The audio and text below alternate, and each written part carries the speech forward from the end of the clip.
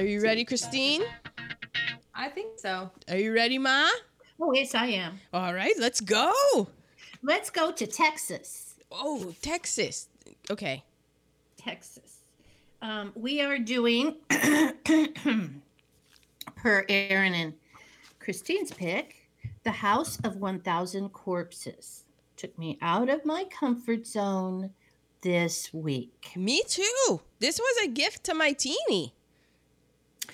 Two young couples traveling across the back roads of Texas searching for legends of murder, which is why, of course, these two loved it, end up as prisoners on a bizarre, sadistic backwater with a bizarre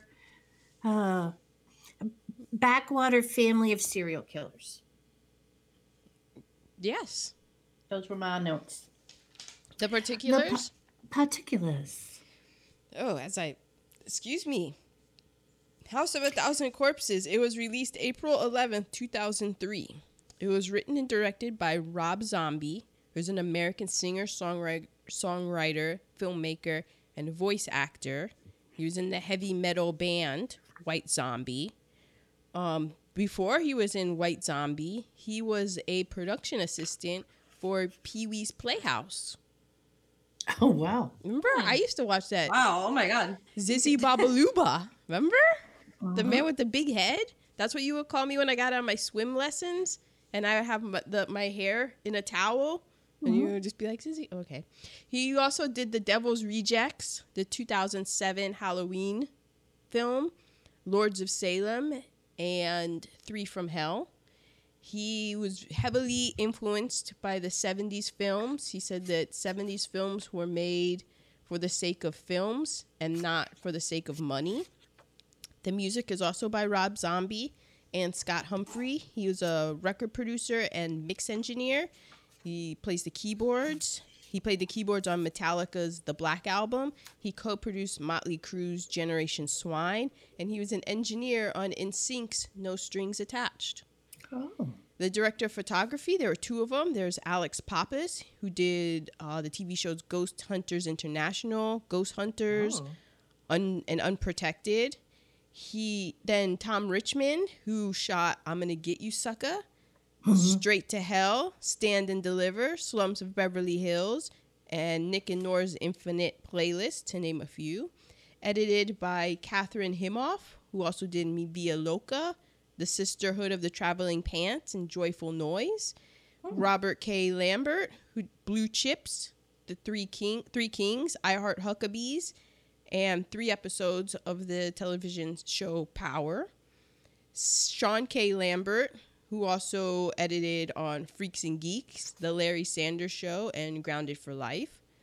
The cast is Sid Haig, who started Captain Spaulding. We did him last week in Spider Baby.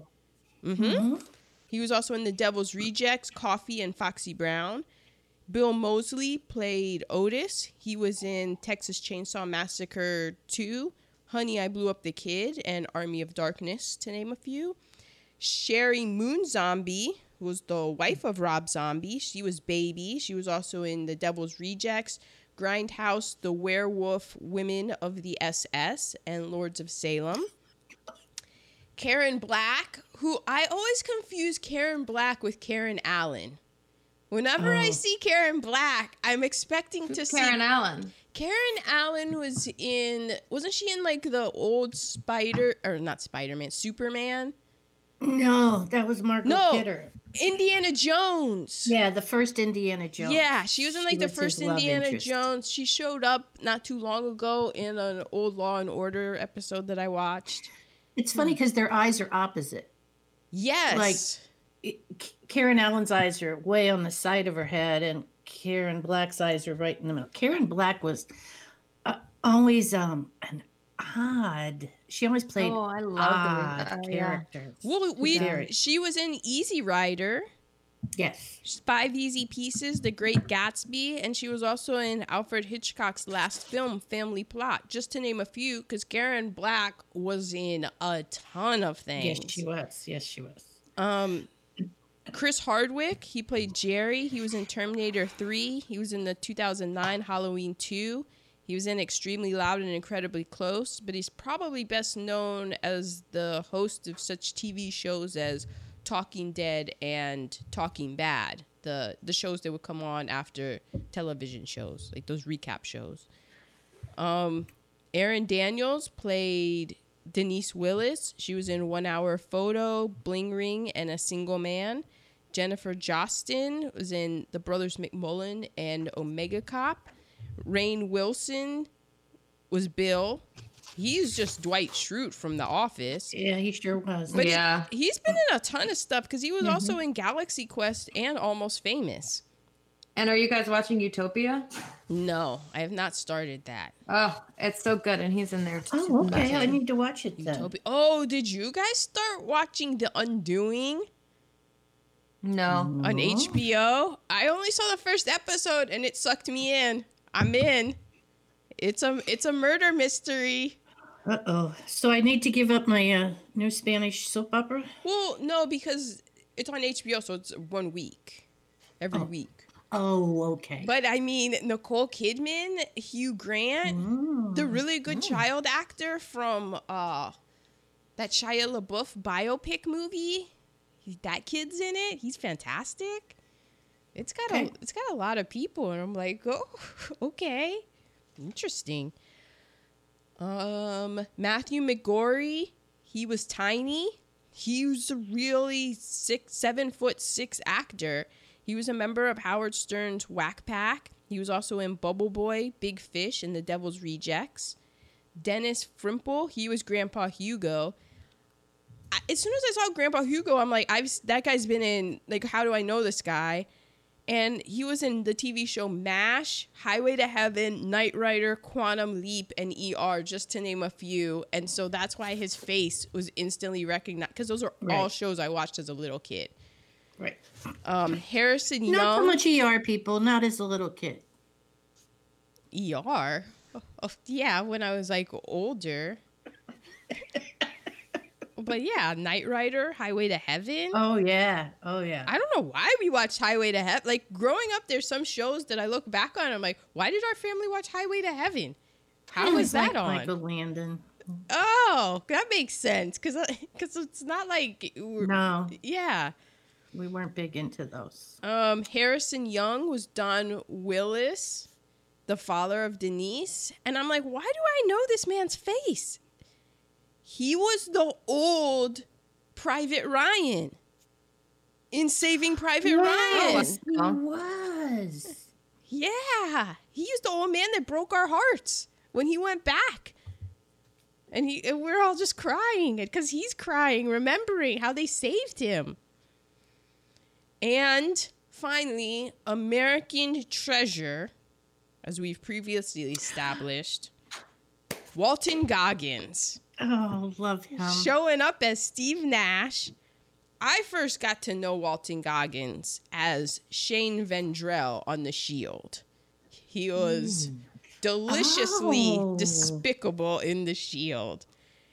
And then he shows up in Justified, Django Unchained, and like all these movies, he's playing just super racist guy, but he plays him in a way where he's just devilishly good at it, where you're like, I think this guy's despicable, but I do enjoy watching him.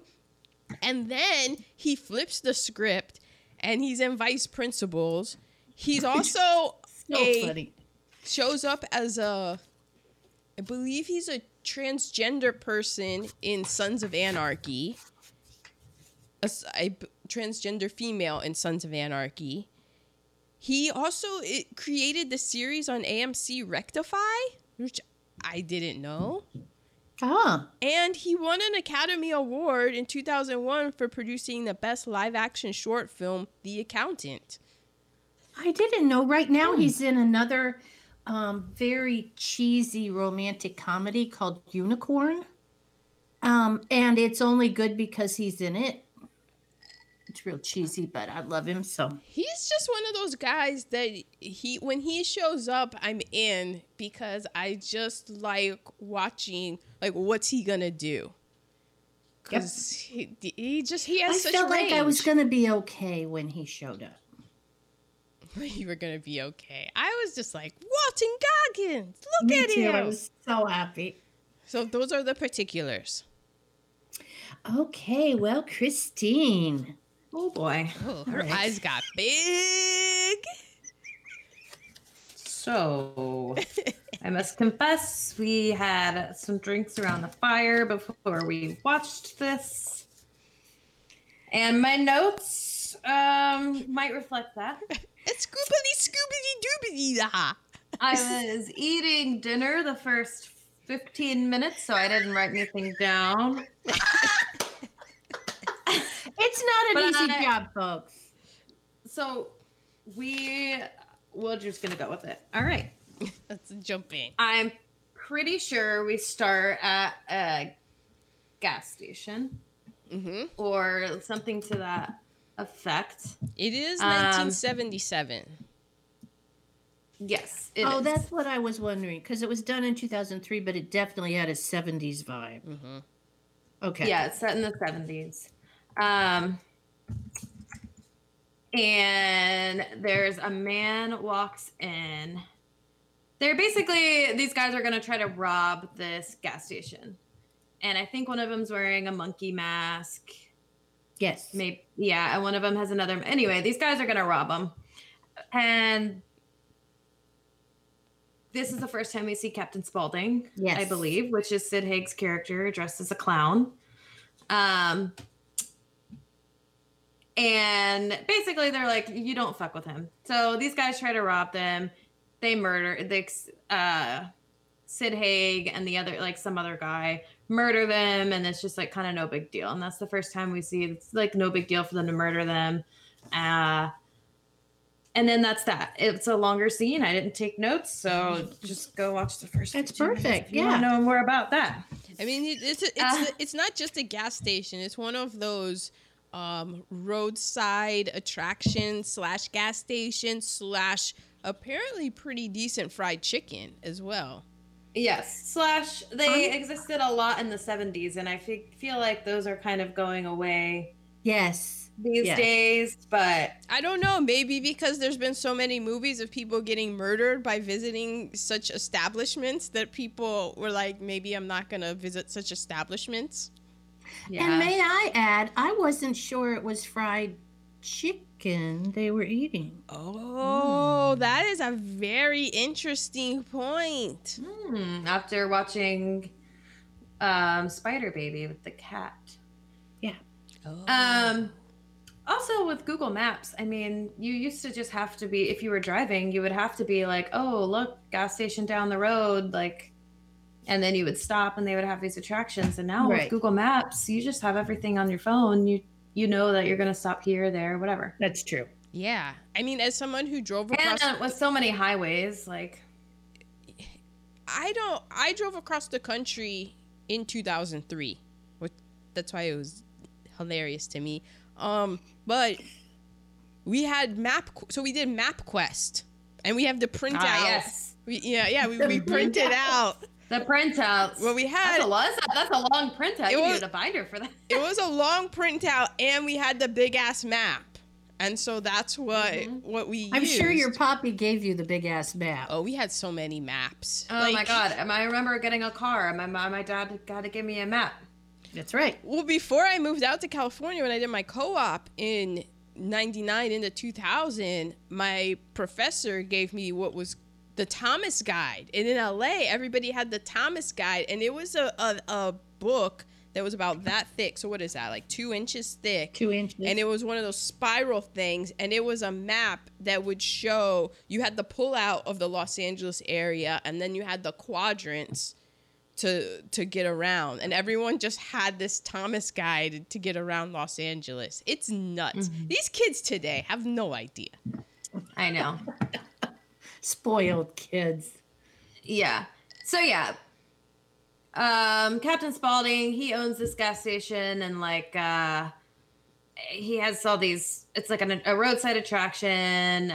It's yeah, and he has all this weird stuff in there. Oddities, so then, well, one of the things when they like, at first when he's in the when the guy comes to rob them, the other guy comes out behind the counter and he was like, "Hey, I know you. You work down the street, whatever." So, and then they still kill him. So they're kind of like, it kind of just shows that these guys are like crazy, whatever. Mm-hmm. Then we cut to a car and we see four, I don't know, they look like they're in their 20s or something. And it's Bill and Jerry are driving. And they're like talking about stopping off somewhere. Like, should we stop at this place? And they finally stop. And then they're like, oh, we got to get the girls out. They got to get gas. And then there's two girls in the back seats. They're girlfriends. What are their names? Denise and Mary. Yeah, Denise and Mary. So Bill's getting gas and Jerry goes inside. The name of the place is the Museum of Monsters and Madmen.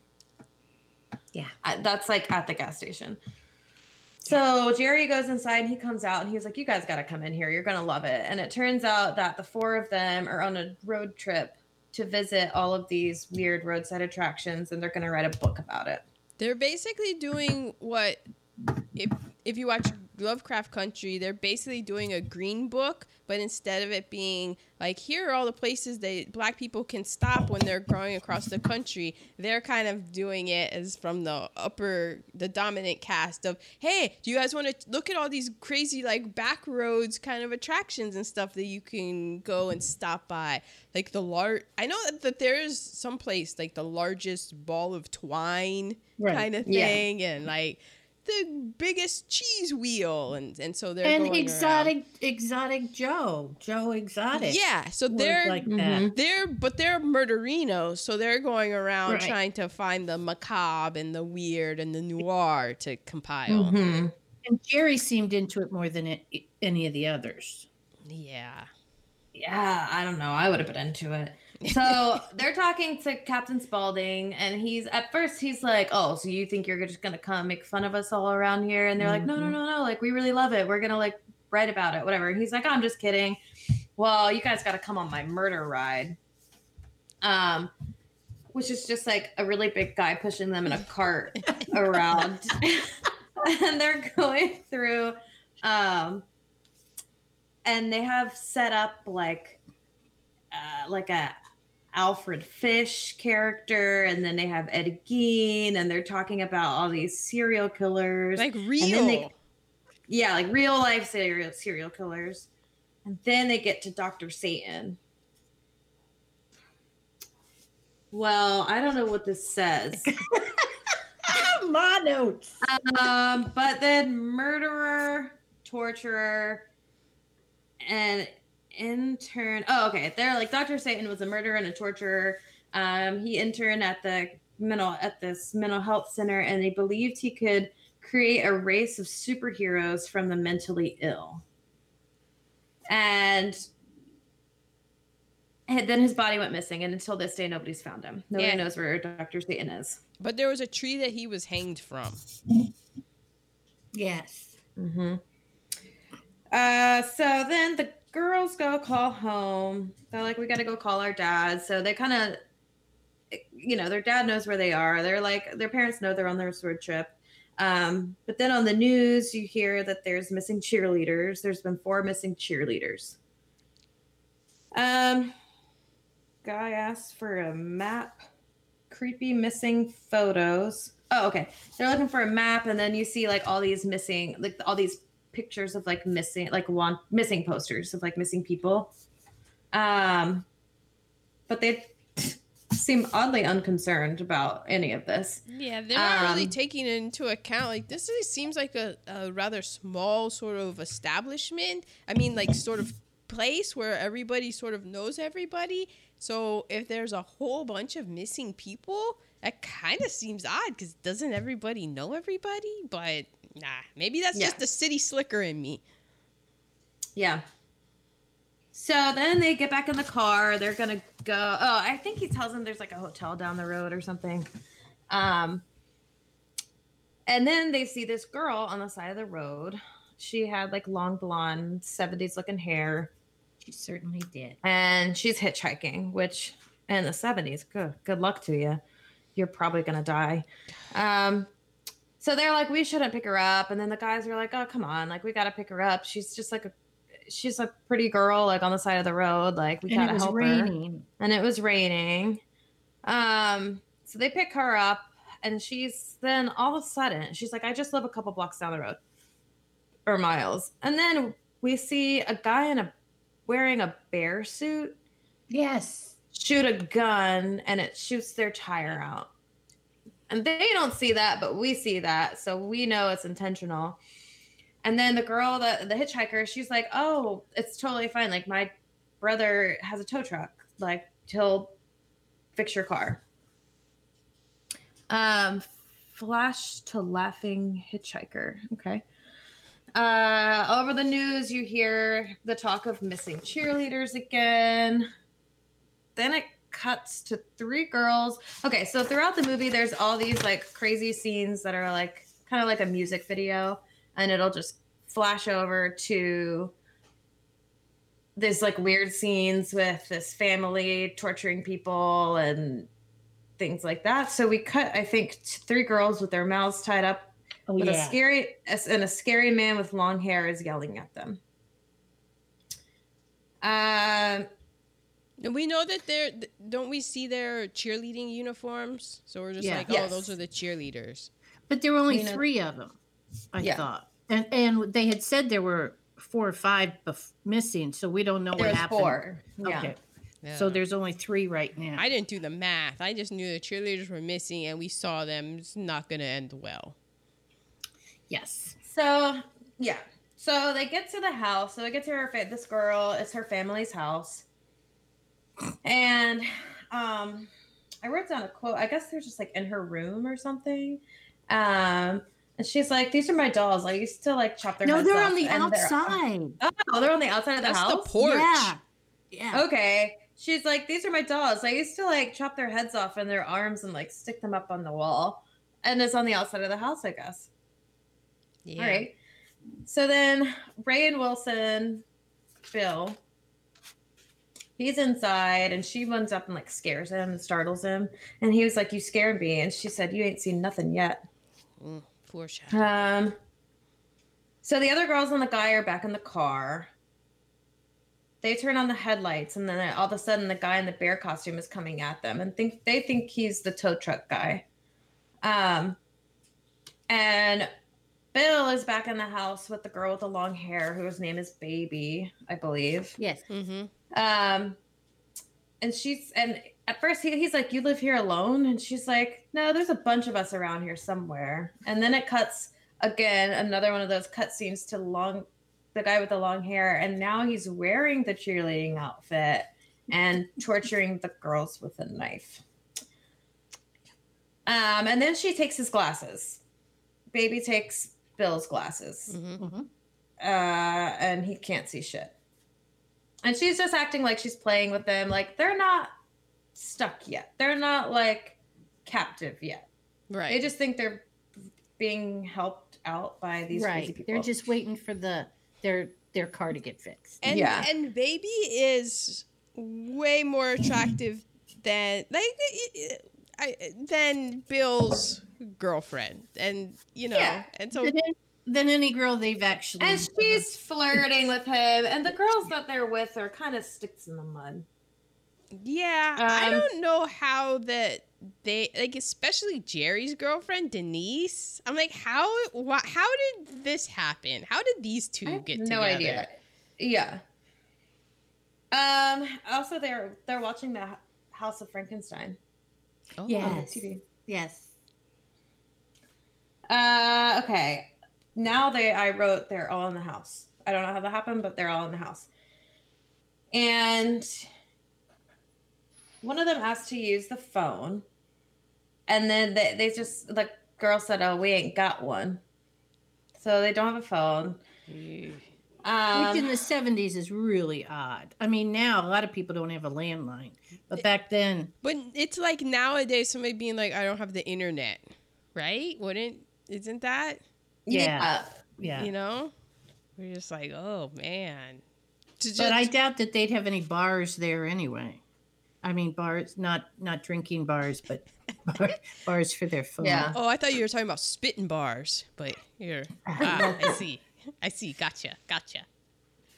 So then I believe Mom comes in. Yes. Oh, yes, she does. Because I thought that she was the girl from American Pie. She's not. Adam told me. Oh, the with the lips. Yeah. Oh, what's it, Coolidge? I think her name's Jennifer Coolidge or something like that. And she always has the lips. It's not that isn't Karen Black? No, in the movie, but Christine thought that the actress who played in American Pie was Karen Black. Oh, right. Okay. And she says, baby, go and see how RJ's doing with those nice folks' automobile. So baby goes and sees, she's like, leaves the group alone with the mom.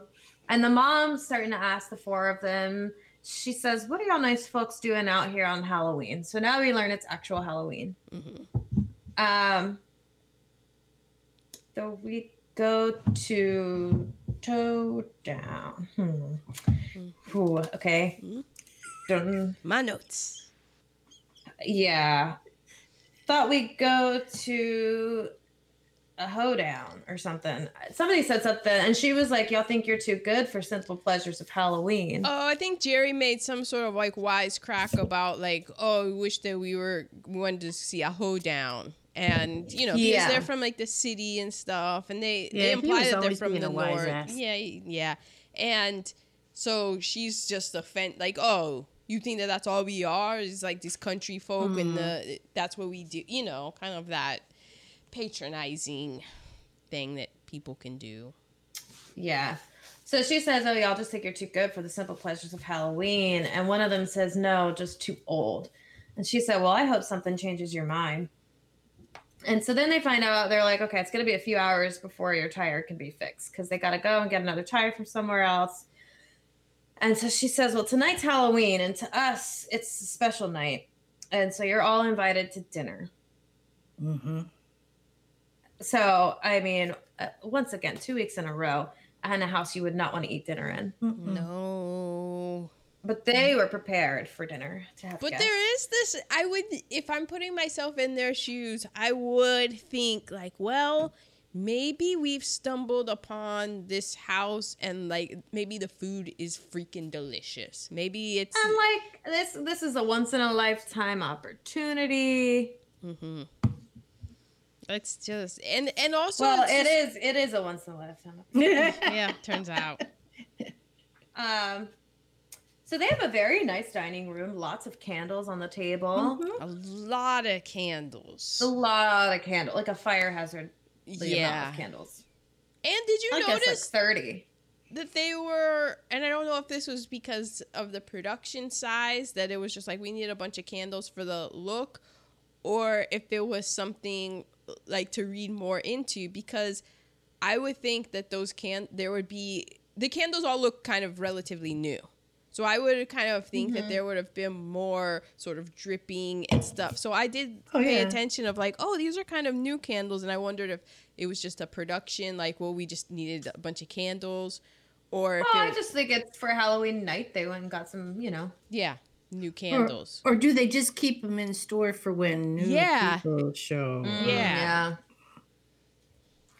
Well, so they're all seated at the dinner table. And then a giant man, like a leather-faced man, walks in and sits at the head of the table. He's like a giant, and he has like not his skin on or it's just like he's got like a mask on.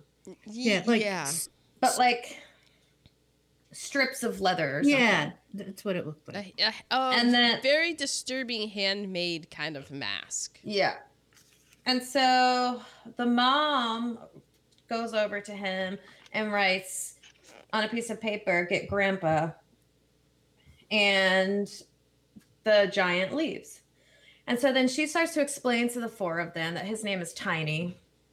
And she said, Tiny can't hear so much. It's his dad's fault. His name is Earl. He's not a bad man, but he went crazy and burned down the house, and Tiny was sleeping in the basement. Yeah. He's shy, but he'll warm up to you, especially you girls. He's a real lady killer. Mhm. Cut to the long-haired girl. Okay, so now I guess they cut to the long-haired girl. You're gonna see a good show tonight. Oh, okay. It's another one of those like music video shots, and she's with the cheerleaders, and she's like, "Y'all are all about team spirit. I thought you guys were all about team spirit," and they're still torturing. She's like, "Give me a B, give me an A, give me a B, give me a Y. What does that spell, baby?" And then I just wrote, "Cheerleader is dead. Back to dinner." Yes. Yeah. Yeah. Because it pans over to the other cheerleader and she's just straight up dead. Yep. Yeah. So now they're at the dinner table and they're like, "All right, everyone put on your masks." Put it on, and they don't want to. And they have these masks like if you went to like a mask party of like 100 years ago, like Yeah. a Phantom of the Opera style mask or something. A masquerade mask. Yes, that's what it is. And she said, "No one gets dessert until you're wearing this thing. Put it on." I would want to So know then what they the start- dessert is. Is it a homemade peach cobbler? Because then the mask is already on. Yes. Do I get an extra cocktail? Then I will wear 2 masks. Mask is on. Exactly. Is it cherry pie? That could take or Mhm. leave. I like cherry pie, depending on what kind. But then I'm thinking, who has had that mask on before them? Oh, I know. I did. I went there. Yeah. Yeah. So then she says, "Do you guys know anything about the legend of Dr. Satan?"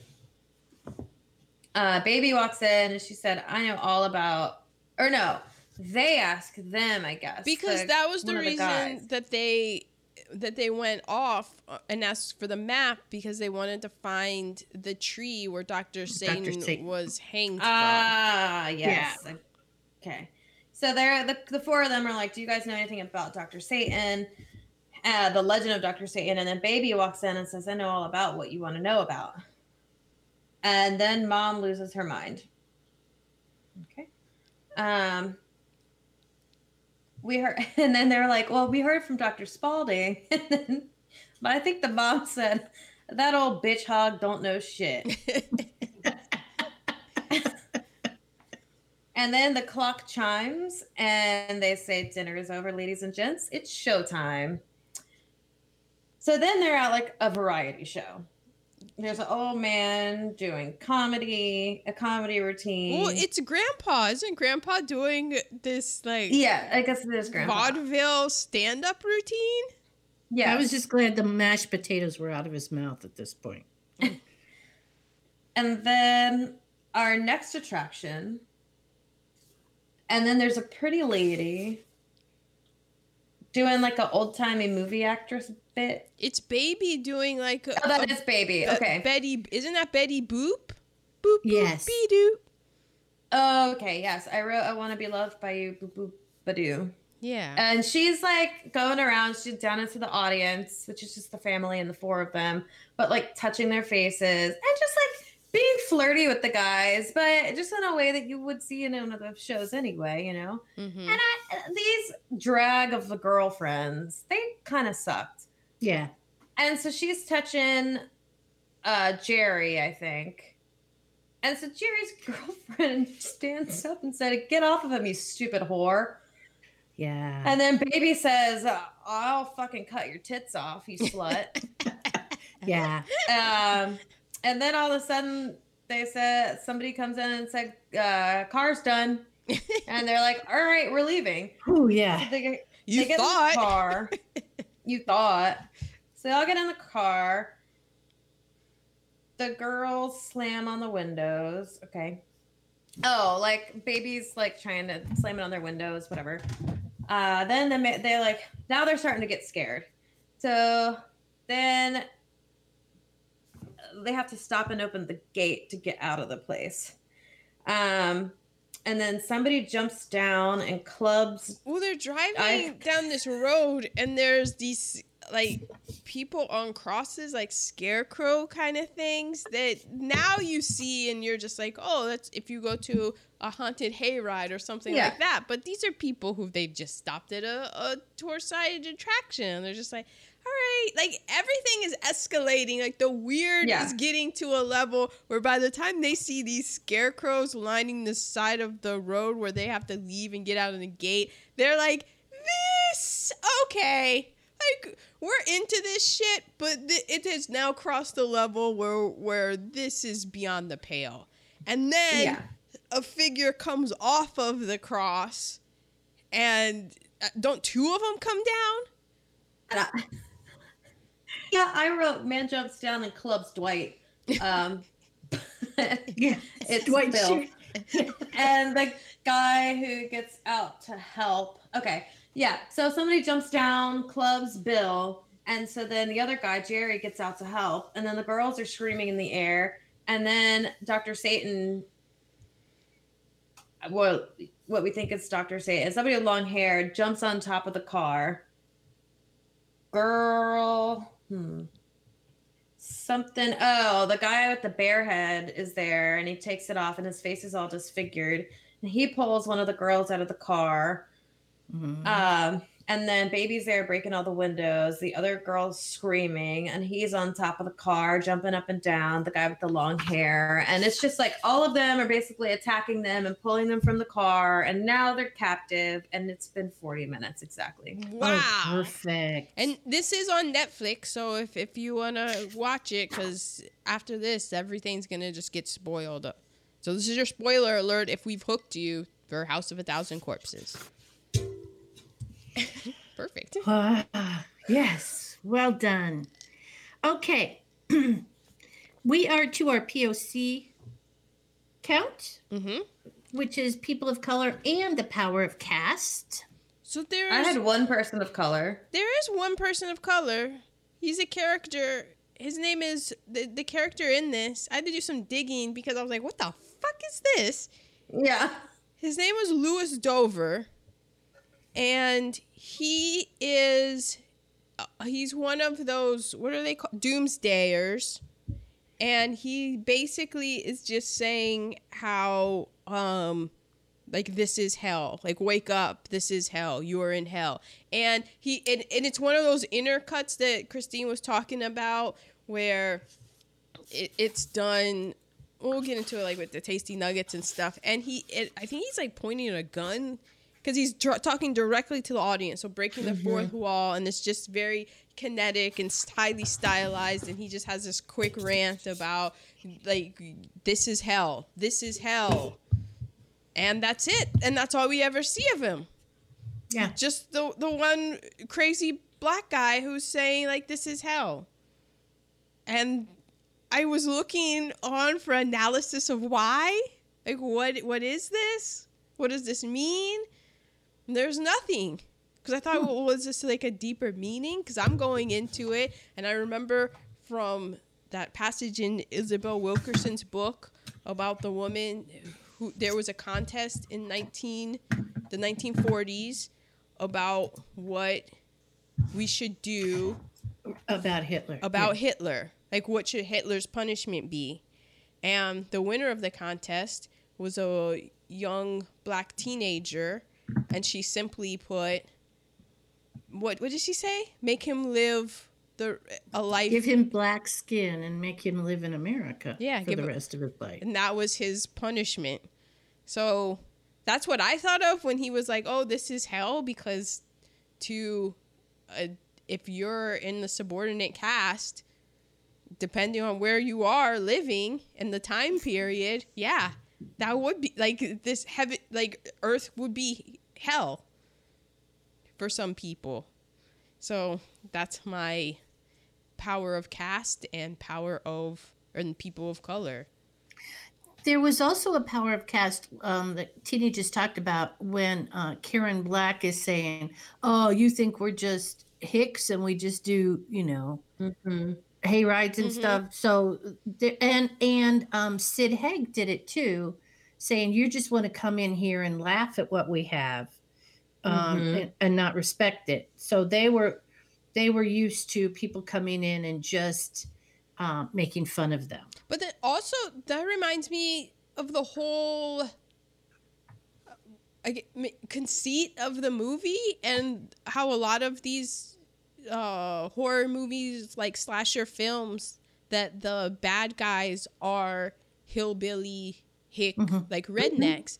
And so within cast, there's a caste system within the caste system. So just because somebody's in the dominant caste, there are casts within that caste. Oh yeah. So it's very interesting how the villains of, at least in this movie, it's the lower caste of the dominant caste that, like, they are the evil of it. Yeah. They're like, they think they're just like freaks. Like just looking down upon, like uneducated, looking down upon it. Yeah. When I'm gonna say that these movies don't really help that stereotype. yeah, it's No. it does reinforce it, but it's interesting because if you are a member of the cast that this movie is depicting of that, there's always in your back pocket, well, they're looking down on me, but I can look down. But at least, I'm not. I'm still white. Yeah, I'm not Louis Yeah. Dover, you know. Yeah. And also I thought that it was, I don't know if there's anything to it, maybe I'm just reading into it, but that Louis Dover, I thought that he was like pointing a gun at the audience, you know, at the camera and stuff when he's giving this rant, and I wondered for how many people was this the scariest scene of the film. A black man with a rant talking about how this is hell and the end is near, pointing a gun at the audience. I was like, oh, that might be like the scariest point for some people, and they might not even realize it. Okay, so we are to nerd alerts. Okay, nerd alert. So this film came out in 2003. In January of 2003, I, along with my friend Evan, started our move to Los Angeles. So that was very interesting because the Space Shuttle Columbia, when it disintegrated upon re-entry over Texas, we saw that and we didn't know what had happened. We were somewhere in the Southwest. So somewhere between Texas and it was before we got to the Grand Canyon, and Evan wanted to go to this giant country western, like he wanted to get cowboy boots. I think he ended up getting like a Wrangler jeans and stuff. And I remember like looking up in the sky and seeing like this weird trail and this like what is that? And later on finding out that the Columbia, like that disaster had happened, and being like, oh my gosh, that's what it was. Wow.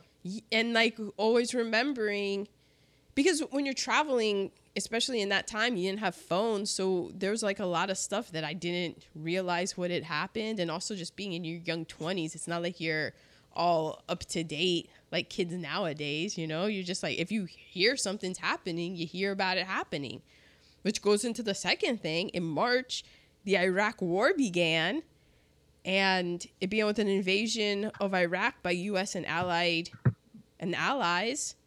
and that was because they had said that there were weapons of mass destruction that Iraq had.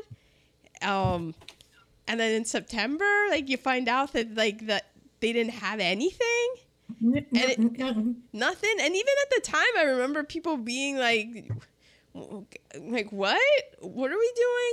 But you have to think about it is that was 2003, and 2 very short years prior, 9/11 had happened. And I think there was a lot of like, somebody's got to pay for this. Like, you know, just that, like, we want to fight. Like, we want to fight somebody. Like, somebody popped us in our mouth. We want to, like, somebody's got to get punched back. And this guy, like, we can do this. We did it before. Like, this will just be a sequel, and everybody loves a sequel. it's going to be very interesting. Like, how are they going to teach that? Are they even going to teach that in schools about like what that war was even about? Because then that made me think about like how they teach about the Civil War and what that war was about. Yeah, they'll change it to their narrative. It's just very interesting. Yep. And how easy it is to use fear to motivate people and make them buy into anything. Like, That's right. you gotta be, oh my gosh, the radical crazy left is coming. Oh my gosh, guys. The Southern strategy. Yeah. The Human Genome Project was completed in 2003, and that 99% of the human genome was sequenced to 99.9% accuracy. It was first planned in 1984, and in 1990, it was officially started. It was considered completed in 2003. It was the world's largest collaborative biological project. And I am not smart enough to tell you about what all of that means, but it means that they mapped out the genomes and they're like using it. They can figure out the proteins and what does what. And it was a very big deal. And I think it's very beneficial in helping now with trying to discover a vaccine and stuff. So look into that if you want to. The highest movies were Finding Nemo, Pirates of the Caribbean, Matrix Reloaded, and Lord of the Rings: Return of the King. And then, as far as my nerd alerts for the film, I noticed that Rob Zombie used the dolly zoom, which is AKA like the Jaws shot and the Vertigo shot when Denise is in the tunnel, how it zoomed in and out and did that effect. Yeah. And then there's a shot where he also used the split diopter lens. And that was also in the same kind of thing. And it's when she's in focus in the foreground and it's split. And then I don't know who, it was the bad guy that was like chasing her down the hall is also in focus. And they used that shot. Remember when we did All the President's Men? Mm-hmm. They used that with the lens. And then this was something that, this is just a nerd alert that I threw in because I found out about it last night. And last night was Halloween. Did you know... Okay, I know a lot of people hate this song, but I personally love it. The Monster Mash by Boris Pickett. Oh, I love it. And the Crypt Kickers. I was jamming on that last night. And same. I found out that Darlene Love does the background vocals in the Monster Mash. Oh my gosh. And if you don't know who Darlene Love is, check her out on Spotify because you do know the voice, because she also sings the banger Christmas, that song, which is one of my favorite Christmas songs. Oh, yeah. And she was also like the voice of the Crystals with their "He's a Rebel." Yeah. Oh, man. Darlene Love has one of the greatest voices of all time. Check her out on Spotify. Fantastic. Doesn't get the respect she is due. Doesn't at all. And you know what? Phil Spector did a lot of the producing, and yeah, he's a murderer and stuff. But if but you know what? If I'm driving down a road named Lee Highway, and I gotta put up with Confederate monuments and memorials to traitors in this country, then I'm going to listen to Darlene Love. Like, I'm allowed to. Until, like, we have a reckoning on how much memorials we want to have for traitors that were in the Confederacy, I'm allowed to listen to Phil Spector jams. That's my opinion on this. I will reevaluate it later, but I'm not gonna to not listen to Darlene Love. He didn't sing the song. No. So we don't need to cancel Darlene Love. Yeah, I'm just saying, Darlene Love, man. I almost texted you guys. I'm like, no, save it for the podcast. Save it for the podcast. I have a nerd alert question. Mm-hmm. So what's it called when he would change from the film to like the negative? Oh, that's just I mean, this is a very highly stylized film, so that's like intercutting. He did all of those things are called like intercuts and stuff that he would do.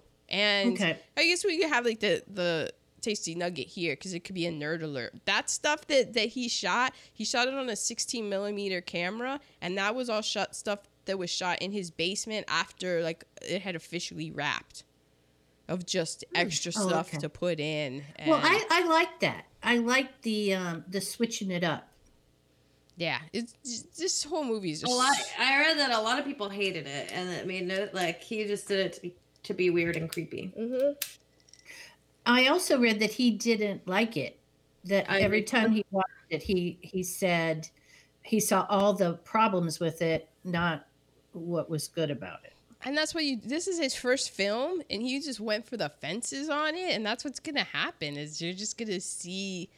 I wish that I had done that, or I didn't know, or I was just thinking. Yeah. It's just well, and it's one of those movies that like it has a cult following rather than people who like it because it's a good movie. It has a 20% on Rotten Tomatoes. Mm-hmm. But I love it. Do you have any nerd alerts? Yeah, I think mine are all tasty nuggets. Okay. Yeah, you had said this is one of your favorite movies, yes? Well, I mean, just like as far as like horror movies, like, you know. And I like The Devil's Rejects is good. The sequel. I'll not be watching. You will if she picks it. This might be weird to say, but I like torture movies. Movies. Please add movies to that. Please. Oh God. Okay. Okay. We're gonna skip ahead to reheatables now, and I have 2 negatives. Mm-hmm. I have far more positives. Oh, I don't have any really negatives. It starts out with Sid Haig using the R word right away, and so if it's set in 77, that makes sense, but still it's offensive. But that's that kind of right there is the definition of bad reheatable, is that it's one of those things where even in 2003 that would have been fine, you know. Well, that's true. That's true. But now in 2020, well, depending, I mean, you're able to use that word if you're talking clinically, or if you're talking about something that is slow to happen, but not to describe a person and a diagnosis. Okay, my other negative reheatable, the cheerleaders that were missing, they showed their pictures. Those were not high school cheerleaders. And why were they wearing their cheerleading outfits? They were just like out in their cheerleading outfits? Well, I will say, Texas. I was in Texas in 77, and it's all about high school football. Yeah. I mean, the whole town closes down on Friday night.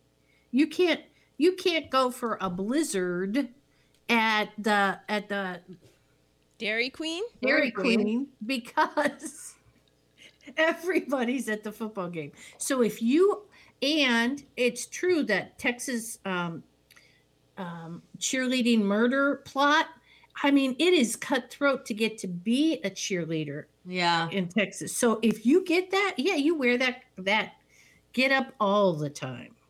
Then it's got to be so itchy just on your skin. And then it was so like double knit polyester. In my high school, it was like I was just like, how is that comfortable? It just doesn't. It didn't matter because you were a cheerleader. It's fun, like. Yeah, the cheerleader. But when I was in high school, the cheerleaders didn't have that cachet of like, oh, really? Oh, you're a cheerleader. Yeah, when I was in high school and when I was in Texas, that was definitely cast. If you were a cheerleader, you were the upper cast. No, the upper cast it's interesting because my high school, at the time that I went, was very diverse. So. Mm-hmm.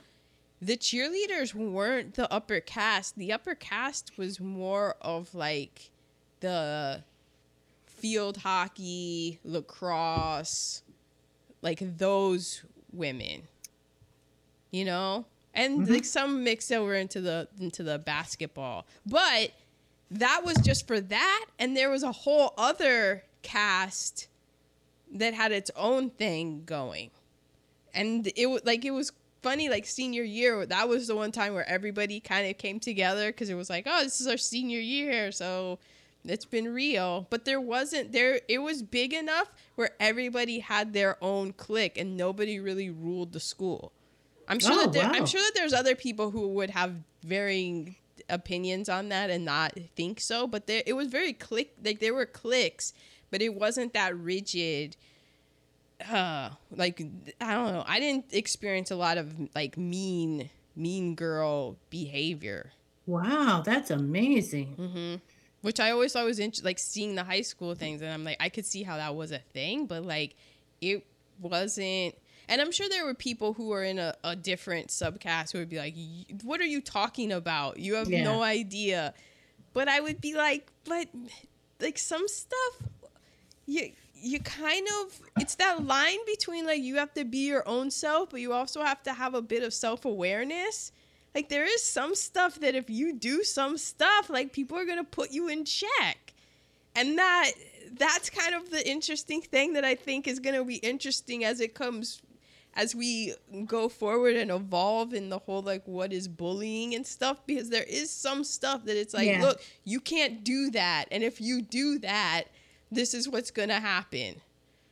And it's that weird, like, how that's going to evolve in police. Because, yeah, you should be yourself, but just know that, like, if you're a dick or something, people are going to call you out.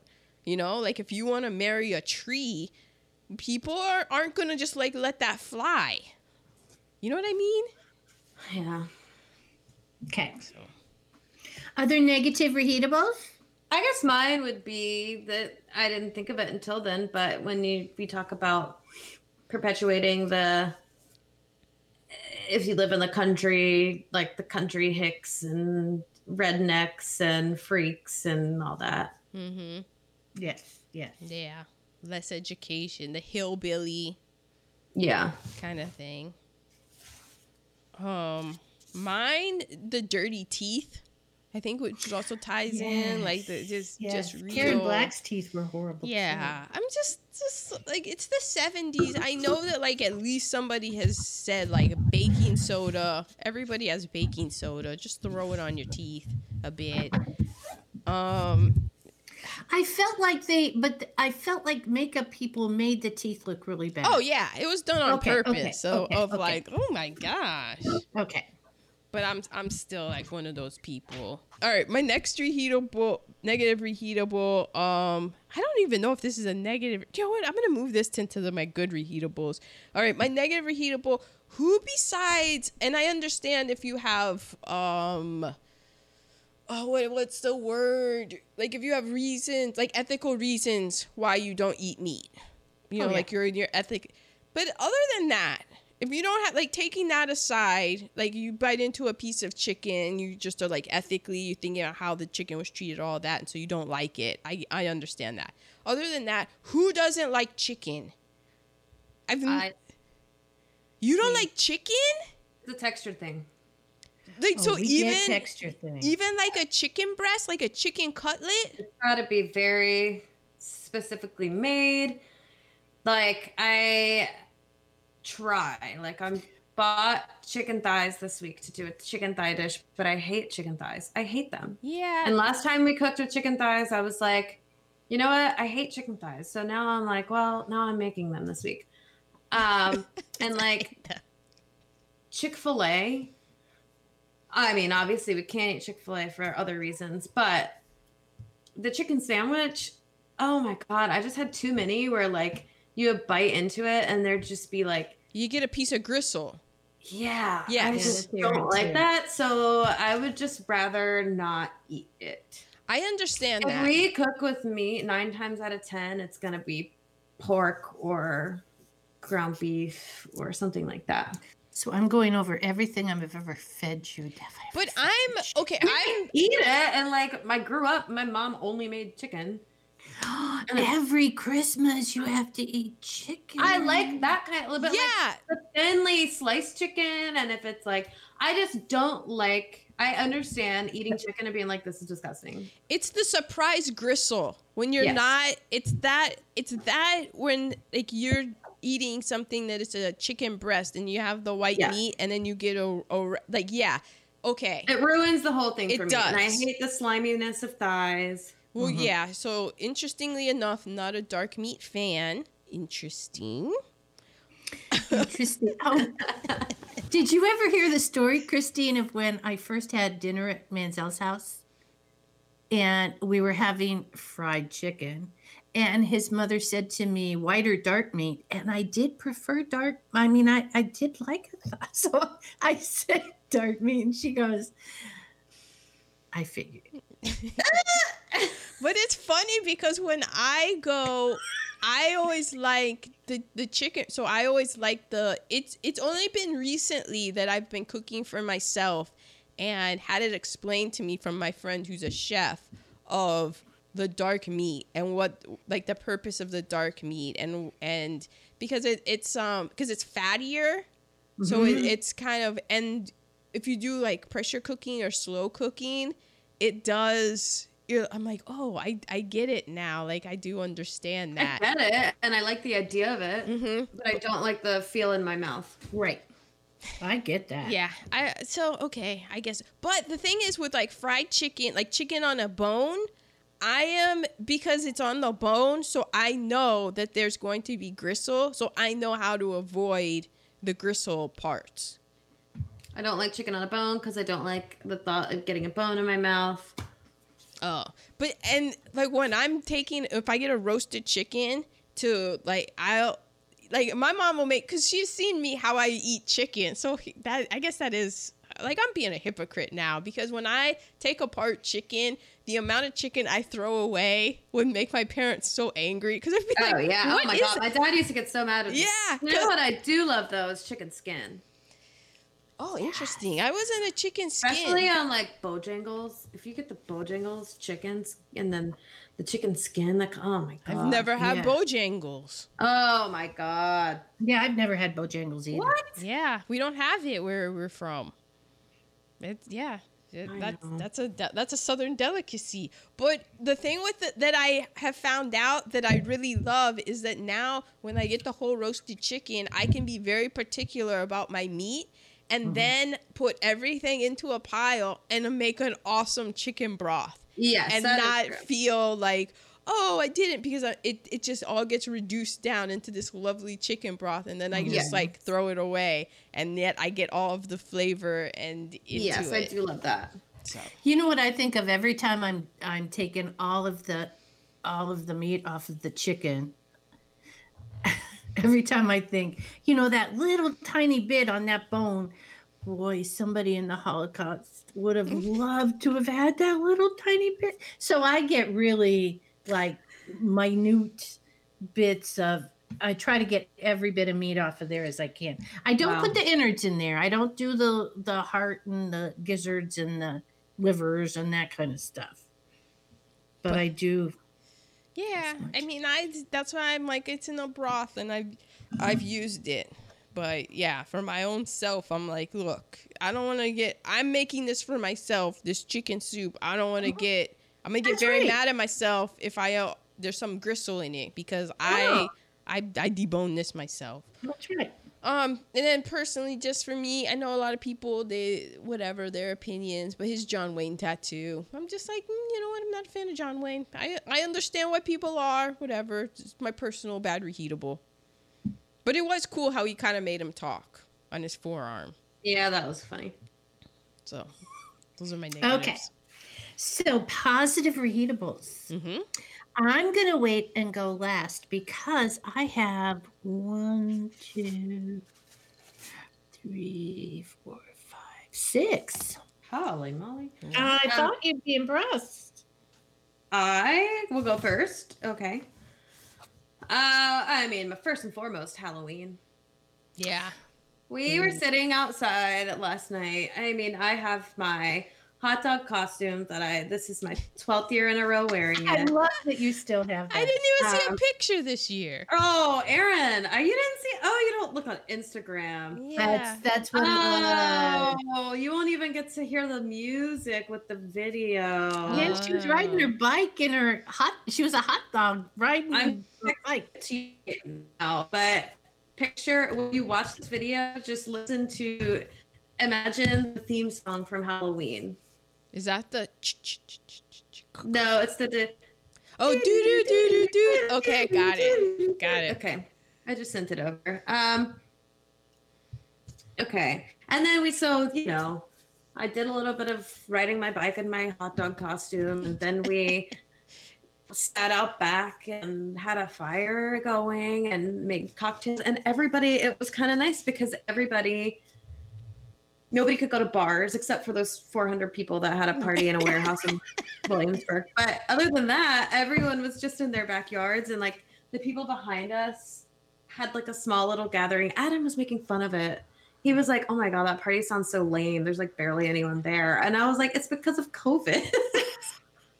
But they had like a whole picture set up and like an inflatable ghost and the other people. And so we were listening to Halloween music and playing it really loudly outside. And I do have to say that it is like, because back east you have so many trees that the colors are changed because it's very autumn, and it's very different when it's just like 80 degrees in California. Oh yeah, although it was a true fall. Yeah, I'm looking at I'm just like, I'm like, yeah, that does look Halloween-y. Although there was the feel of it because it did get a little cooler this week, so you do kind of get the feeling of Halloween-y and stuff. But yeah, it's a whole different thing. Yeah. And while I was riding my bike wearing a hot dog, I rode by a samurai on a motorcycle, and I saw a dog dressed as a lobster. And oh, that's a cute costume. Did Mac get in his Halloween costume? No, but Tommy has a contest to go to tonight. His pack walk is a Hallow walk. But I've seen some of the costumes of the other dogs that are going, and they're like, I had this bright idea to make him yesterday morning. I was like, it's like you get Halloween costume ideas too late. I was like, it would be cool to do Sharknado because he already has his pajamas that have sharks all over them. And I was like, we could get fake spider webs and turn that into a tornado and put shark figurines all in it.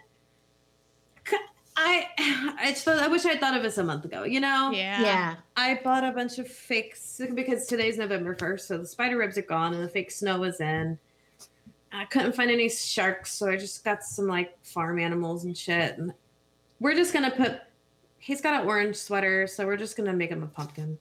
Oh, I want to see pictures. I do Tommy. too. And I want him to. I was like, he would be a really good Velma from Scooby Doo, but I can't imagine he would wear a wig. Yeah. Oh my God. Well, remember the Sharknado for next year. I know. Yeah. I'm already working on that tornado. I always know like the costume, if I ever decided like, oh, I'm gonna do Halloween, in my back pocket my costume is always Animal from the Muppets. With the chains and the hair and the cut off corduroys and stuff. I don't know if you could see it. These are two of his competition. Oh, so cute. I know, but like we can't beat that. No. So Well, I do kind of wonder if you put Tommy, make him, who is the writer, Hunter S. Burroughs, you put him in his Bahama shirt and you get him like one of those like hats and like a cigar. yeah, we could make him. I gotta see if he could be like an Islander. He could be Tommy Bahama. I mean, he could just go as Tommy Bahama. Tommy Bahama. exactly. I wish he had some khaki shorts. It would be funny if my brother had his like little Cuban hat, because my brother does have a freakishly small head, so that hat might fit. So yeah, my first good reheatable is Halloween. Excellent. But my second is hot chocolate with marshmallows. Oh. That looked delicious. And I was wondering, is it really hot chocolate? Oh. What, do you think it's poop? No. Oh. I thought there might be blood involved. Oh. Oh. You know, a red velvet type, but I'm not sure what was happening during this, but I wrote the Brick House montage, and I know that Brick House was playing. Yes. Were they just torturing people during that? I don't remember, but I really liked it. Yeah, me too. Well, look Yeah. out for that if you watch it. I think there was torture going on. I think it was a very juxtaposition type situation. Yeah, it might have been. And then I wrote when Captain Spaulding thinks nice and hard, and like they ask him something, he was like, "Let me think nice and hard about that." Like when Omar from The Wire goes, I'll be pondering on that.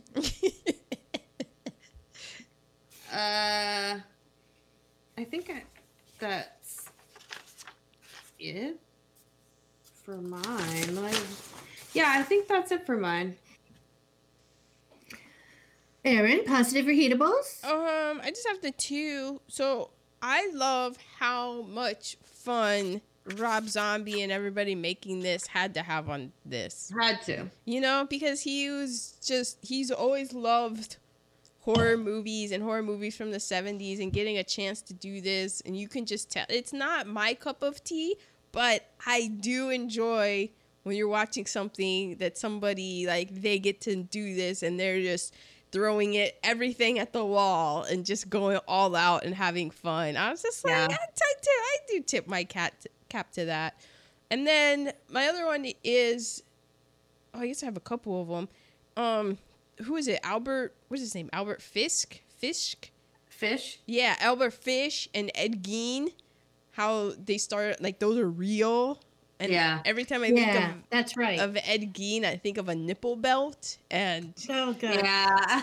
Because I wondered if they were real. Okay. no, that's real. And it's just interesting how, you know, it's like, oh, we're having this and this family, but you're like, real bizarre shit has happened, which brings me to my next reheatable that originally was a bad reheatable, but I'm putting in the good reheatables, and that is like the 70s were wild. Oh, my God. Yeah, the wild. Wild. Yes, the clothing, oh, my God. The yes. murdering. Yeah. Yeah, the murdering. Everything about the 70s. The murdering, and just like with kids, like just go off, and if you're back, you're back. Yeah, and the only way, if you're on a like a cross country trip, even in 2003, we just had to wait for you to call us. We had no way of I had a cell tracking phone. you. I did have a cell phone in 2003. Oh, okay. It was on Singular. Yeah, I had Singular. It Yeah. was terrible service. Yeah. Yes, I mean, everybody did. there was no service to it, but like I had a cell phone. Like you gave me a cell phone when I was like a junior in high school, and it just sat in the front pocket of my backpack. Because I was Well, that was our dad was like one of the first that got the van phone. The mobile, like it was like a whole like satellite system thing that you would like plug into the cigarette lighter. The cigarette lighter, and you Yeah. had this whole like antenna And it that was came a real out. receiver on it. Yeah, it had a real. It was like a Yeah. real like phone. Yeah. I felt like I was in the field, like, doing mission operations. So yeah, we'll just like this for emergencies. I Yeah. have a lot of things for emergencies. Yeah. Remember the walkie-talkie cell phones? Adam finally had to put a stop to it. I didn't 'cause have that. I was already in Oh, God, I hated California. that shit. I didn't have the Your- walkie-talkie cell phone. Your father would just go, "Where you at? What you doing?" At any time, night or day. And he finally had to go, "We can't do this walkie-talkie thing anymore." Yeah, but there's a reason for that. Like, Yeah. he's a young black man in Virginia. That's true. Well, the reason Poppy like that is it was the only thing that worked through and during 9/11. That was the only way to get through to anybody was the walkie-talkie part of the cell phone. Ah, yes. And where we lived at the bottom of a ravine, so there was spotty. Yeah, it's still spotty down here. Yeah. Okay. My positives were Sid Haig. Yeah. Yes. In Spider Baby, I felt like he might have overacted a bit, but I felt like he was right in his element with this. I wondered why he wasn't a bigger deal.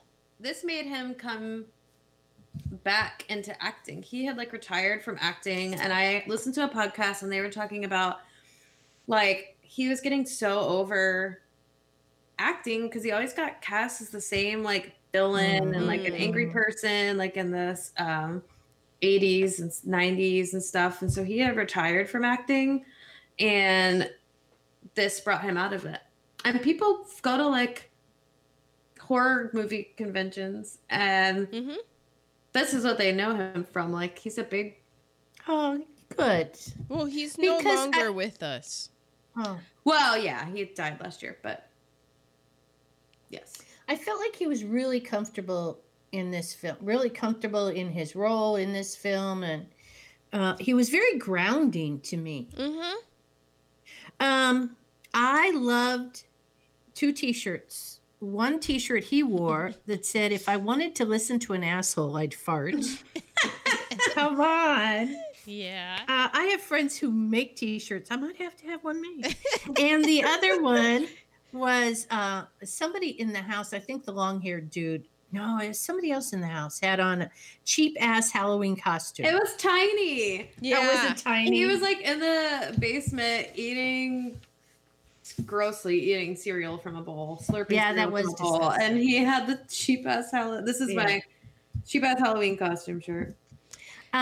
Walter Goggins flat hair, because he always has poofy hair now.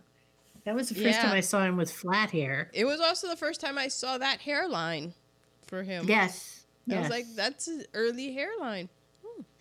Now, story about the dolls. You know, the dolls that she tacked up on the porch? Erin had a doll. I knew it. I knew you were going to bring up Captain Bush. I knew it. I don't know if I've talked about Captain Bush on this podcast before or not. Go ahead. Erin was not one to play with dolls. She didn't care about dolls. I handmade her a doll, and I think, it ended up in the garbage at one point. But Captain Bush was a regular baby doll with, the plastic head and the cloth body with the plastic arms and legs. She stripped him. His name was Captain Bush. And we had a downstairs bathroom with a vanity, and Captain Bush lived in the bottom of that vanity. She would get Captain Bush out about once every 6 months, beat the hell out of him. I would beat the shit out of Captain. I mean, she would punch and throw and like beat him against the wall and stuff. Yes. Yeah. And then take him, open that cabinet, throw him into the back of it, shut the door, and we wouldn't see her do that again for about 6 months. Yep. Yeah. Now that was just freaky. It was freaky and weird, but I think kind of healthy. I mean, it's one of those things where I look back and I'm like, that was really weird that you did that, but like I understood why I did it. Yeah. Did it to Captain Bush instead of to Adam. Yeah. And I was like, oh, it just made sense. Like, it's one of those weird things where it's like, yeah, that's like, I don't know what you would think, like being a parent and seeing this. And when I think back on it, I'm like, that was like I've gone through all of this, like in my 40 years, I've gone through all of the like, what the fuck, what? And now I'm to the thing where I am very grateful that I did it. It served a purpose. And it's that thing where like you have to get emotions out, and people hang on to shit a lot. And a lot of the problems that we have in the world and that like people have is that shit happens and they keep it in and they don't let it go out. It's why like I don't like that I cry so easily. I don't like that goodbyes are so hard for me, but I get that shit out. And I'm able to move on and go on with it. And yeah, I would beat the shit out of Captain Bush and I would be done. And I would be completely fine with it. I think you named it Captain Bush. And the anger with the name came from me trying to get medical appointments for you guys at DeWitt Army Hospital. And so I'd always have to say Captain Bush, and I would be on hold, or I'd have to keep hitting redial, or it was so frustrating to get medical appointments. So you probably You're how mad you would get being. associated Captain Bush with Ma being mad. So okay, well I'm not dealing with that. I'm Or gonna beat just the hell out of Captain Bush and throw him back in the cabinet. I don't know. There's so much that we don't know about the human experience, and you'll hear about kids and they say like, that was the time that I died in the fire. And like, who knows if reincarnation is a thing or not, and what we get. But there's kind of starting to study it and seeing, and the thing with like the human genome of how, and it was in Cast, of how like trauma gets like passed down and stuff, and works it out. And maybe Captain Bush was me just being like, yeah, people beat the shit out of my descendants and my people. I got a lot of anger right now. Let me beat Captain the Bush shit. was white. Yeah, Captain Bush was a bald white baby, and I beat the shit out of that white baby. So I don't know, but it lasted, I remember like doing it and throwing it back in and being, and like, yeah, that was like the most normal thing. And I don't remember what happened to Captain Bush after Berwick Court. I think Captain Bush just served its purpose, and I was just done with Captain Bush. Okay. Okay. Well, speaking of creepy baby dolls and cutting your heads off, I just sent Aaron a picture, as you probably saw it on my Instagram. But Yes. one year, my mom let me be a demented veterinarian for Halloween. Oh, wow. And she let me cut the heads off a bunch of stuffed dog animals and color blood on their necks. Oh my God. I know. Yeah. Like, we are lucky I did not end up a serial killer myself.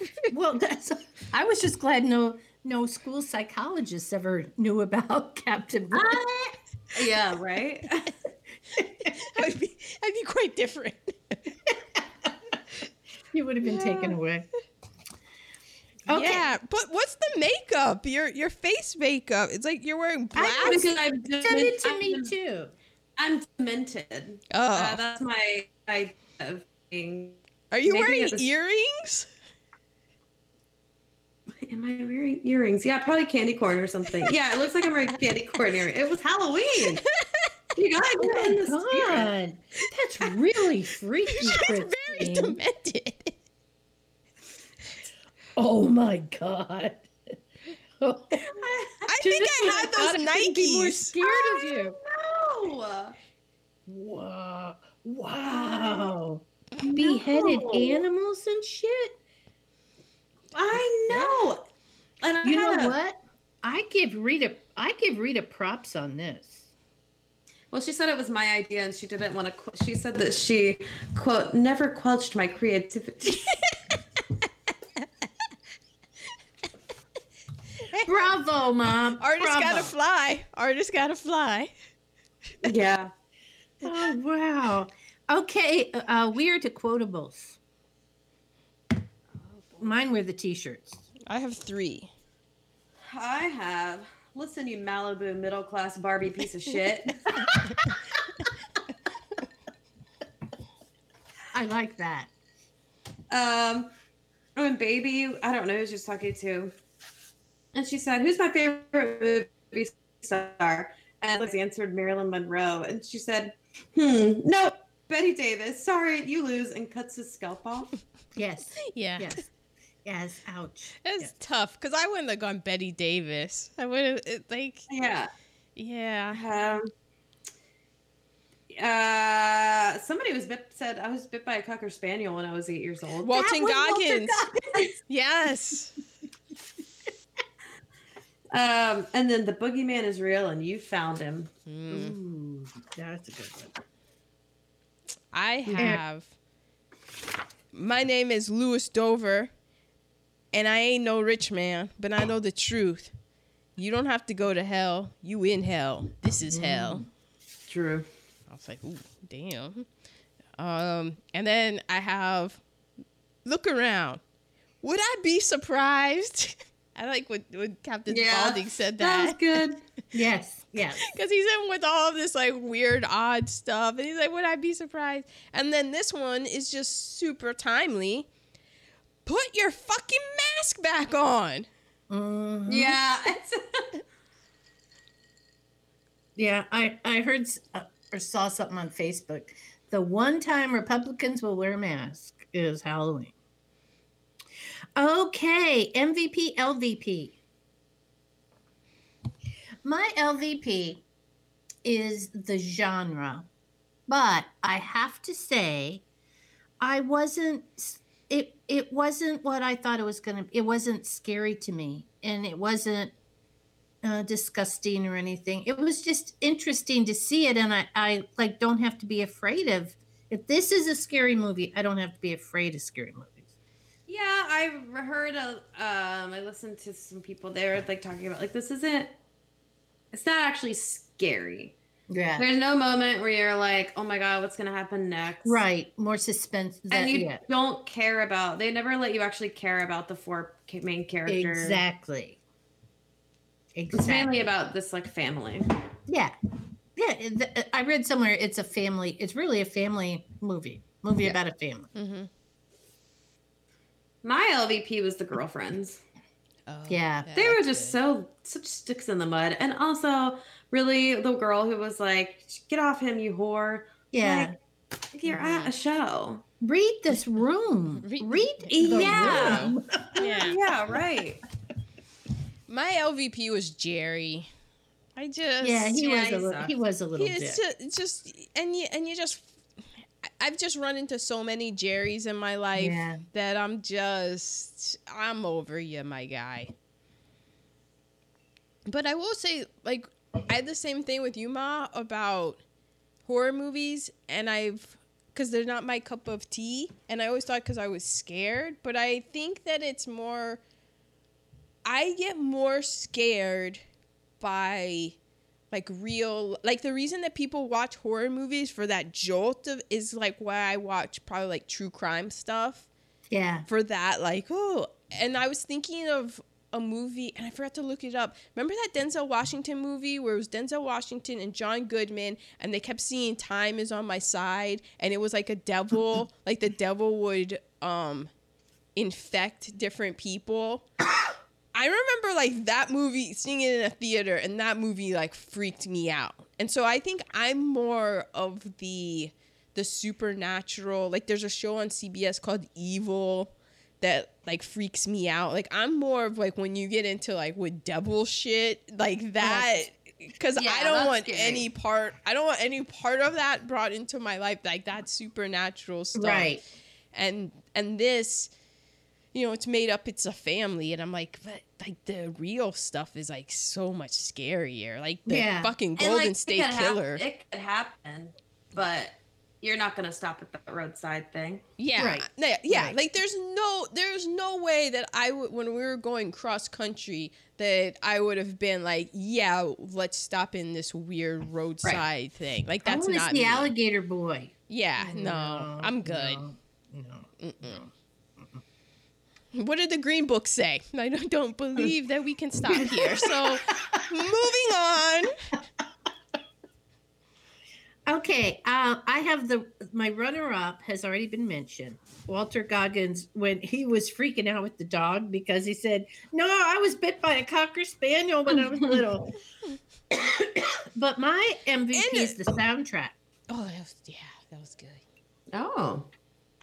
Yeah, I like that. I do like that that like rockabilly kind of, because it's very blues based, and you know you can kind of dance to it, and that like I do like that kind of music, and I'm like, interesting. Maybe I like White Zombie. Who knows? Yeah.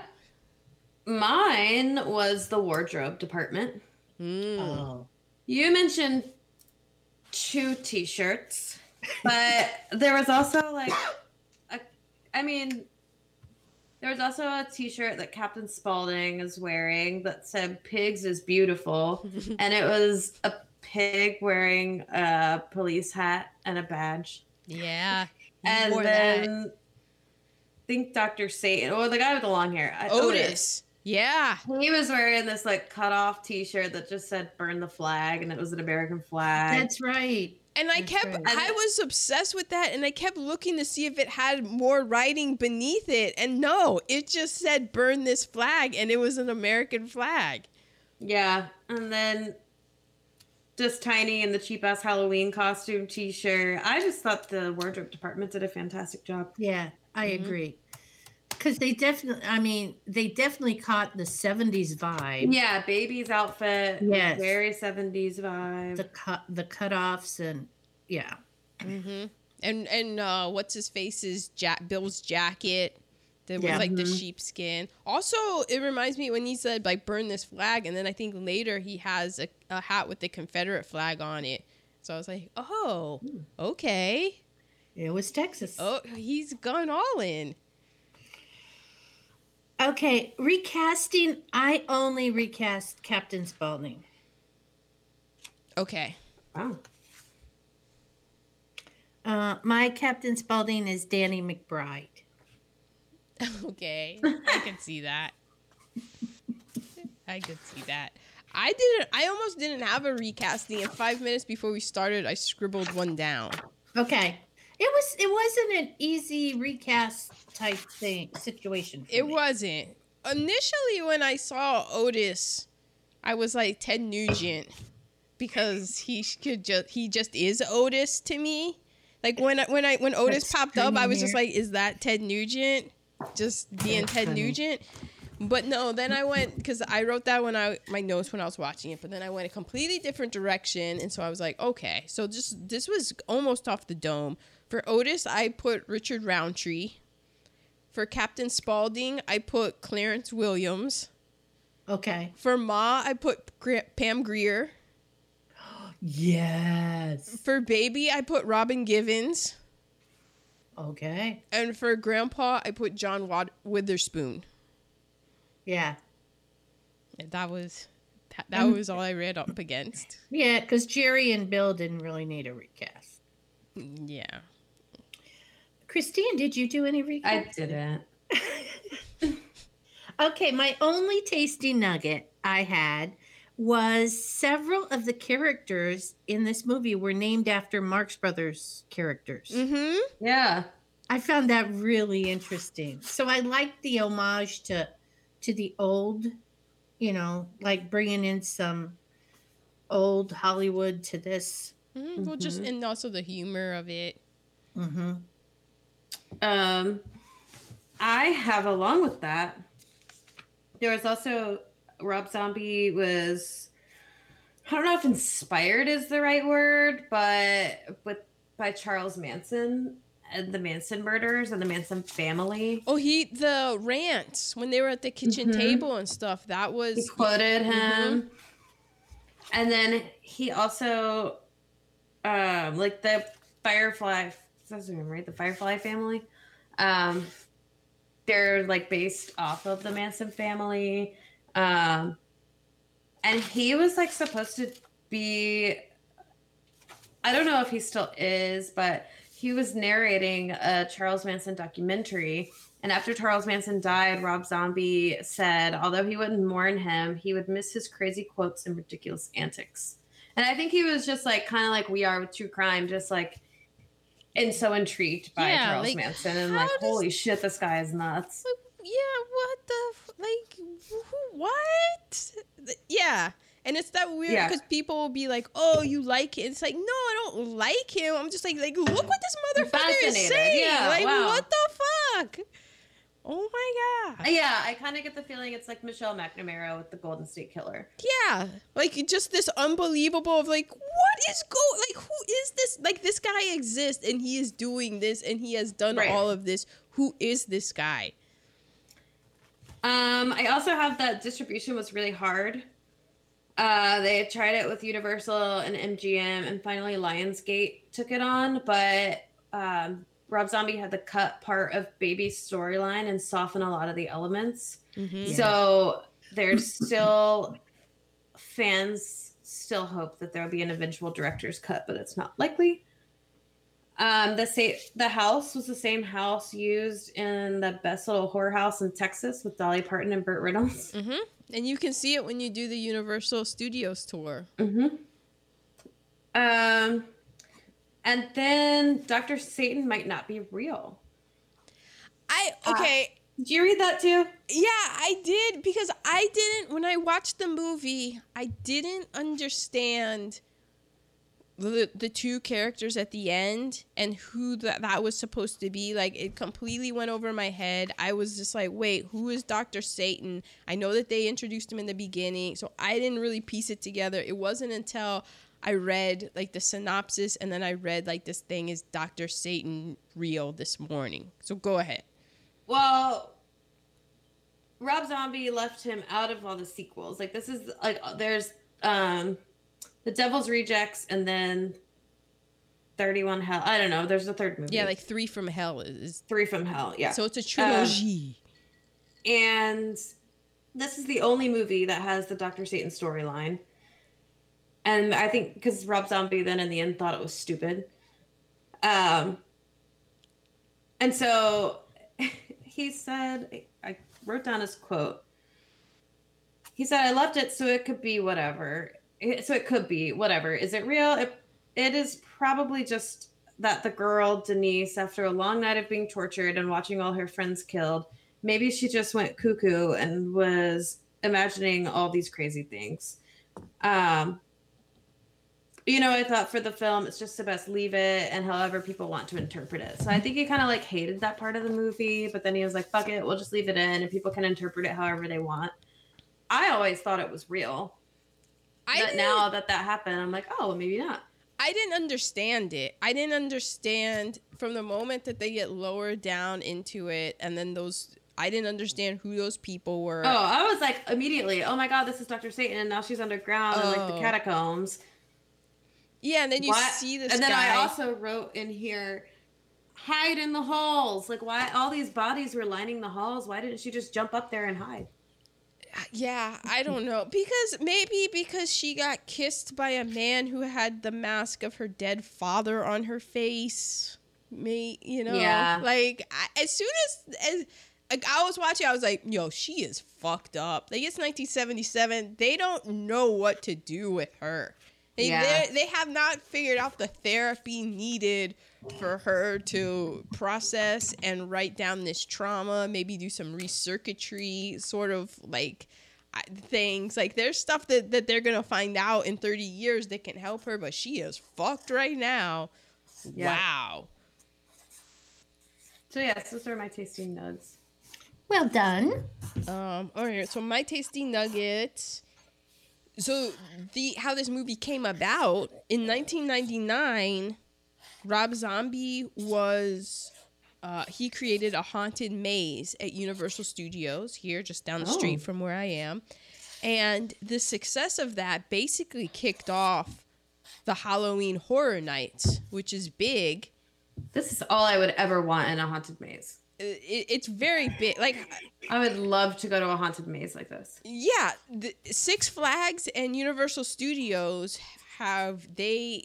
unfortunately, due to the pandemic, they weren't able to, but like Halloween time, like that's where you go to those places. Like, oh yeah. And Universal is the studio known for the monster movies, so they were kind of like, hey, this is our thing. So in 1999, Rob Zombie, he comes in, does a haunted maze. It was a huge success. So then Universal tapped him and was like, that was so great.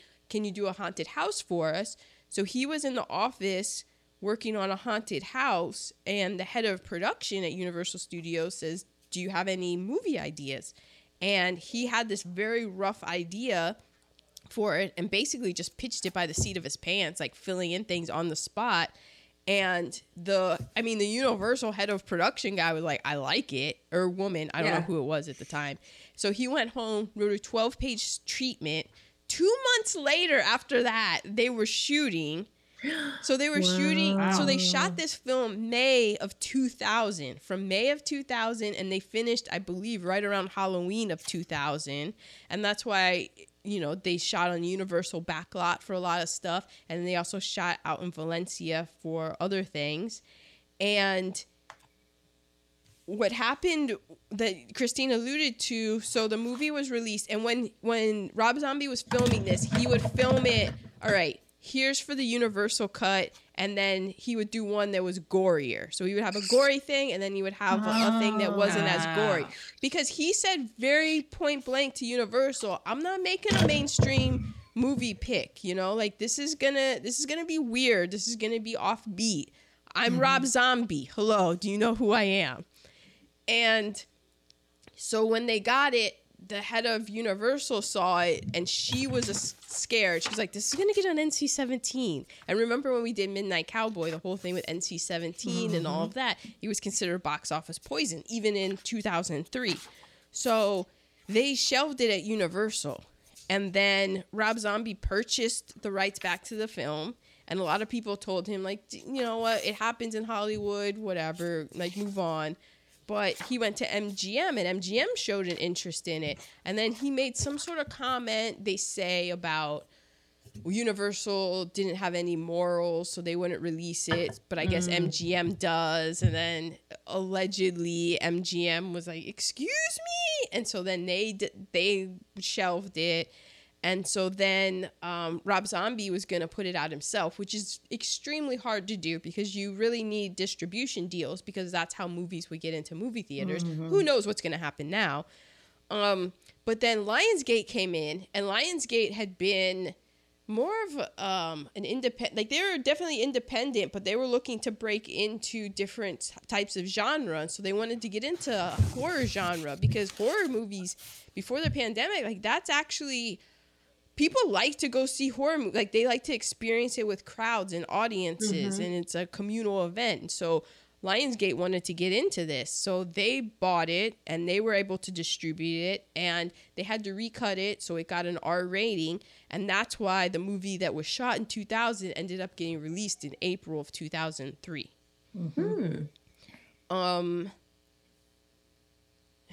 Yeah, and I think that's kind of all the tasty nuggets that I have for it. People have been wanting to know if there are going to be any lost, like a director's cut, but they can't find any of that footage. It seems to be lost. So, is Rob Zombie still alive? He's a director. He, like, in 2019, the third part of the trilogy came out. It got terrible reviews. Yeah.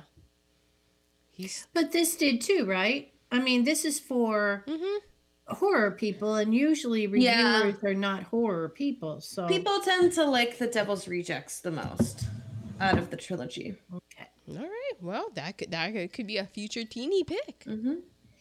It could be. Because next week we are going the complete opposite. Oh. Where are we going? We are going to a 1938 madcap comedy. 1938 madcap comedy. Bringing Up Baby? Wow. How did you get that? How the hell did you get that? Are you kidding me? He's been wanting to do Bringing Up Baby for a long time. It's an hour and 42 minutes. You're welcome. Okay. Oh man, we're getting Catherine. I gotta work on my Catherine. Catherine Hepburn and Cary Grant. I can't believe we're doing Bringing Up Baby. That was hilarious. We're doing we had Baby in this film. We're having Baby in the next film. Howard Hawks thing about a paleontologist and a missing dinosaur bone. Oh. But there's something else in there that I think you're going to like, Christine. Interesting. Because I'm like, if I remember, I was thinking the same thing. I'm like, I think Christine's going to like Baby. I think Christine is going to like Baby. I may have just ordered a sweatshirt in a baby print.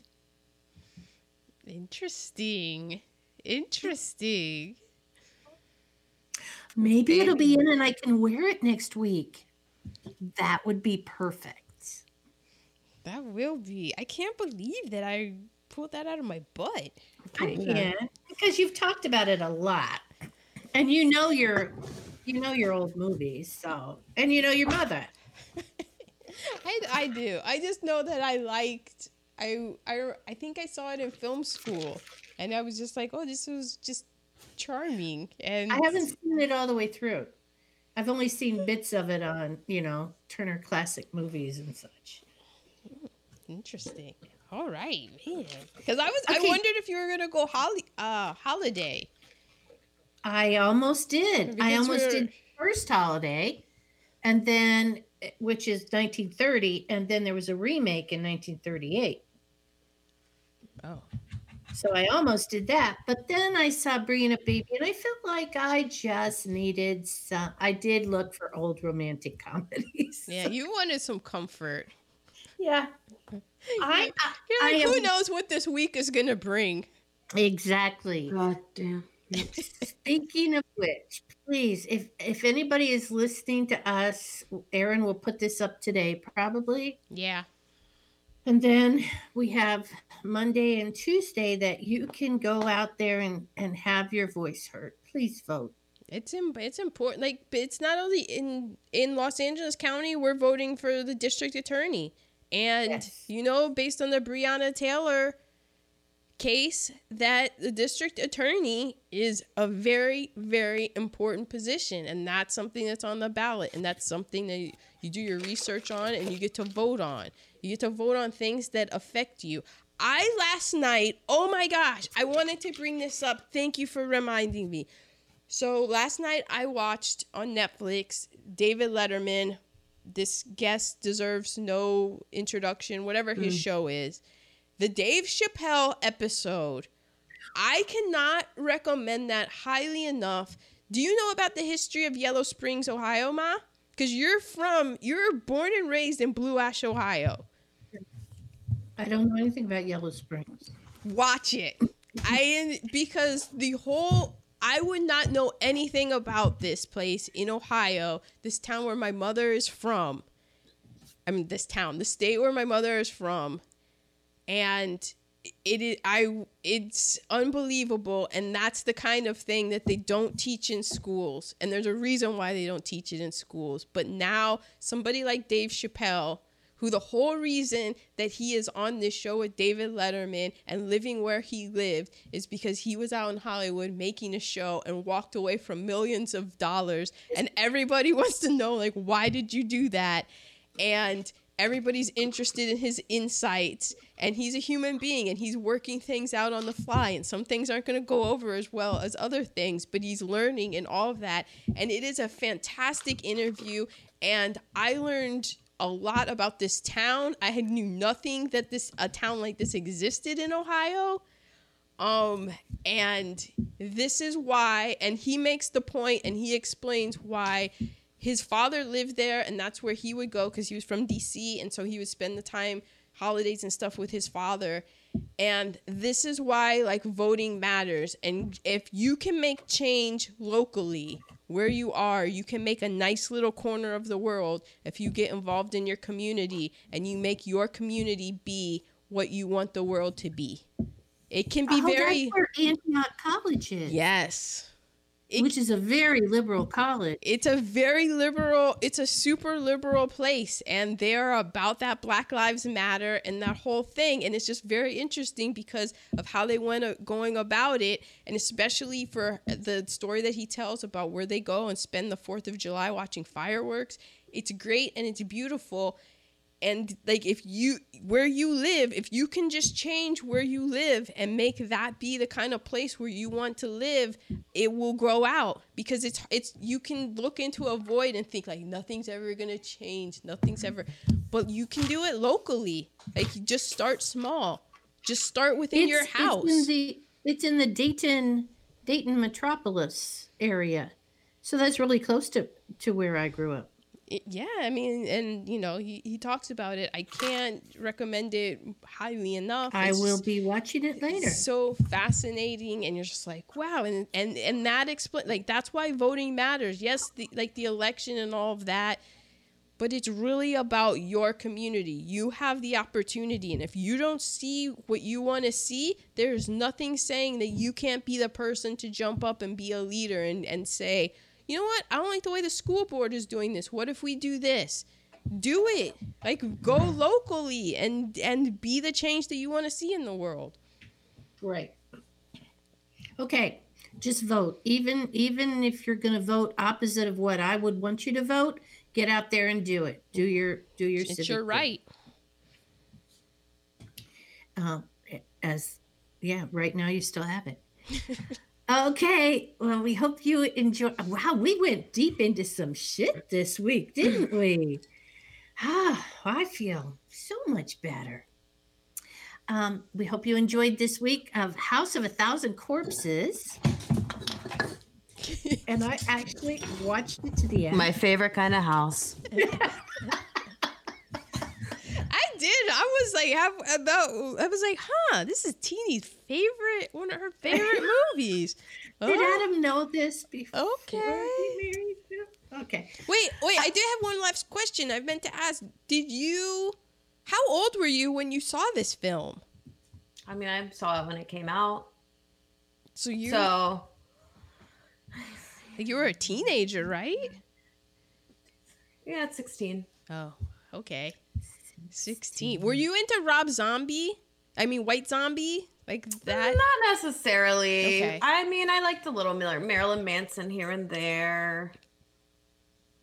But, I mean, I dabbled, but... I could tell by the black lipstick and the... I just like murder. I don't know.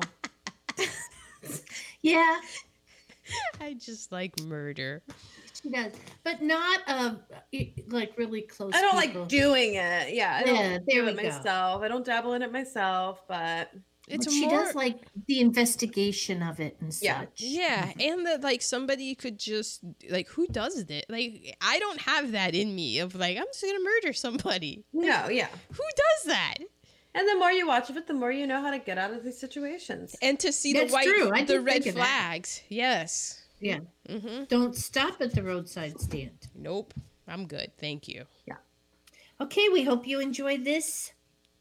Gone with the Bushes. See you next week for Bringing Up Baby. Bye.